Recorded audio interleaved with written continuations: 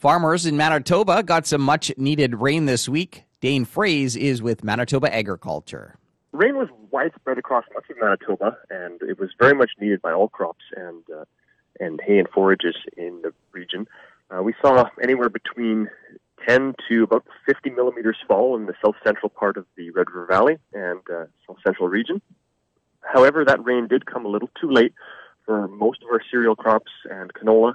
It may help some of the canola turn and finish, but we're not going to be seeing the benefit right now. That'll rather be going into the soil profile as a little bit of recharge. We did see that rain perk up some of the edible bean and soybean fields and some corn, so we may save some yield potential there and have a better chance at filling in some of those pods. And what about harvest? We're just getting into that. How's that coming along? That's right. Across Manitoba, harvest is about 5% complete, so we're just getting started. And mostly moving into those cereals right now. Fall cereals and peas are largely complete, starting spring wheat, oats, barley, and will resume very shortly as soon as weather conditions warm up a bit and humidity drops. We'll see combines rolling again. And what have yields been like on some of those earlier crops? Early yields have been disappointing for the most part for many farmers. We're seeing wheat yields anywhere between 20 to 70 bushels an acre, generally averaging about 30 to 40 bushel an acre. Oats has been similarly disappointing, typically between 15 to about 100 bushels an acre, but often testing light and lightweight, and there tends to be some greens in the seed as well. Wheat, on the other side, has been much higher protein than we would see normally, but that's usually a function of drought years. Drier years typically mean less growth in the plant and lower yield, but the nitrogen that's in the soil is then converted and utilized as protein rather than bushels. For livestock producers, I guess things are still pretty dire there? Yes, it's quite grim for many livestock producers. We're seeing quite a number of cattle herds being sorted, some animals sent to the cull markets, and livestock herds being reduced. Livestock producers are also looking for any and all available feed sources, baling straw, baling crop residue, roadside ditches, anything they can get their hands on. Right now, many grain farmers are also awaiting crop insurance adjustments on some of the crops intended for green feed or silage. So as those numbers start coming in, we may see more grain crops that were crops intended for grain being converted to a green feed or a silage use for beef or dairy producers, and to try and assist local neighbors. Anything else here, Dane? Grasshoppers continue to be a concern. They are still widespread, and as crops are harvested and crops become ripe, they move on in search of the next green thing. So they are moving from crop to crop, and as cereals are now ripe, canola is turning color rapidly. We're seeing grasshoppers move out of those fields and into soybeans and corn. So farmers are reminded to be vigilant and go and scout for those grasshoppers and know what defoliation thresholds are necessary for action. That was Dane Fraze with Manitoba Agriculture.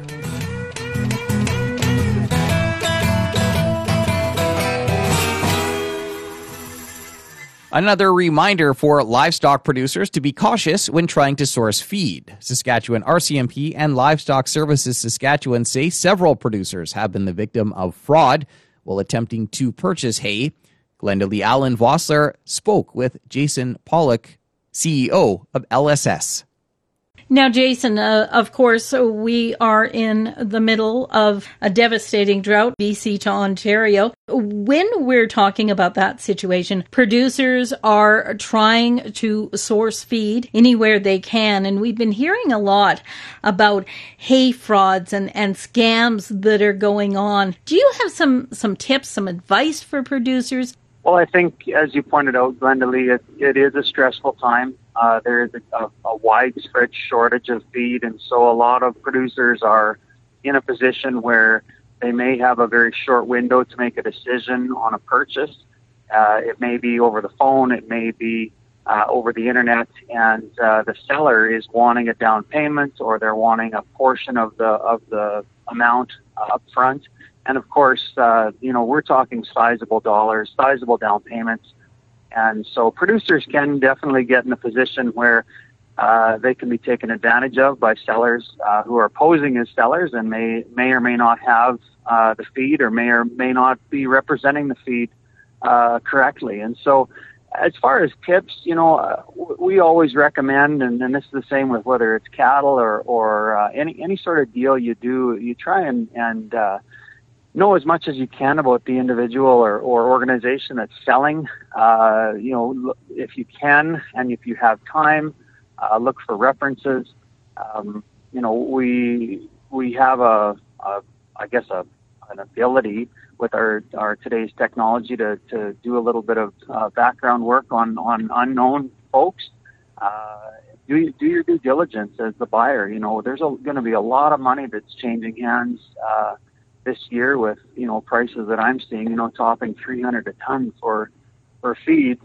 There's going to be the potential for producers to be taken advantage of in a very real way. So some tangible things: do your due diligence, try to know who you're dealing with, whether it's through past folks, look for references, try and call the references, try not to be pressured into a position where you have to sight unseen, provide a sizable down payment or a half up front sort of thing. It's going to require a little bit more work, but jump in the truck and head over to wherever it is and inspect the hay. Make sure it's there. Make sure the quality is there. You're paying top dollar. You want to be sure that you've got the value for what you're putting out of pocket. So those are a couple of things that I would maybe suggest. And the other piece that I'm always big on, and no matter what deal you have, try and keep your paper in order.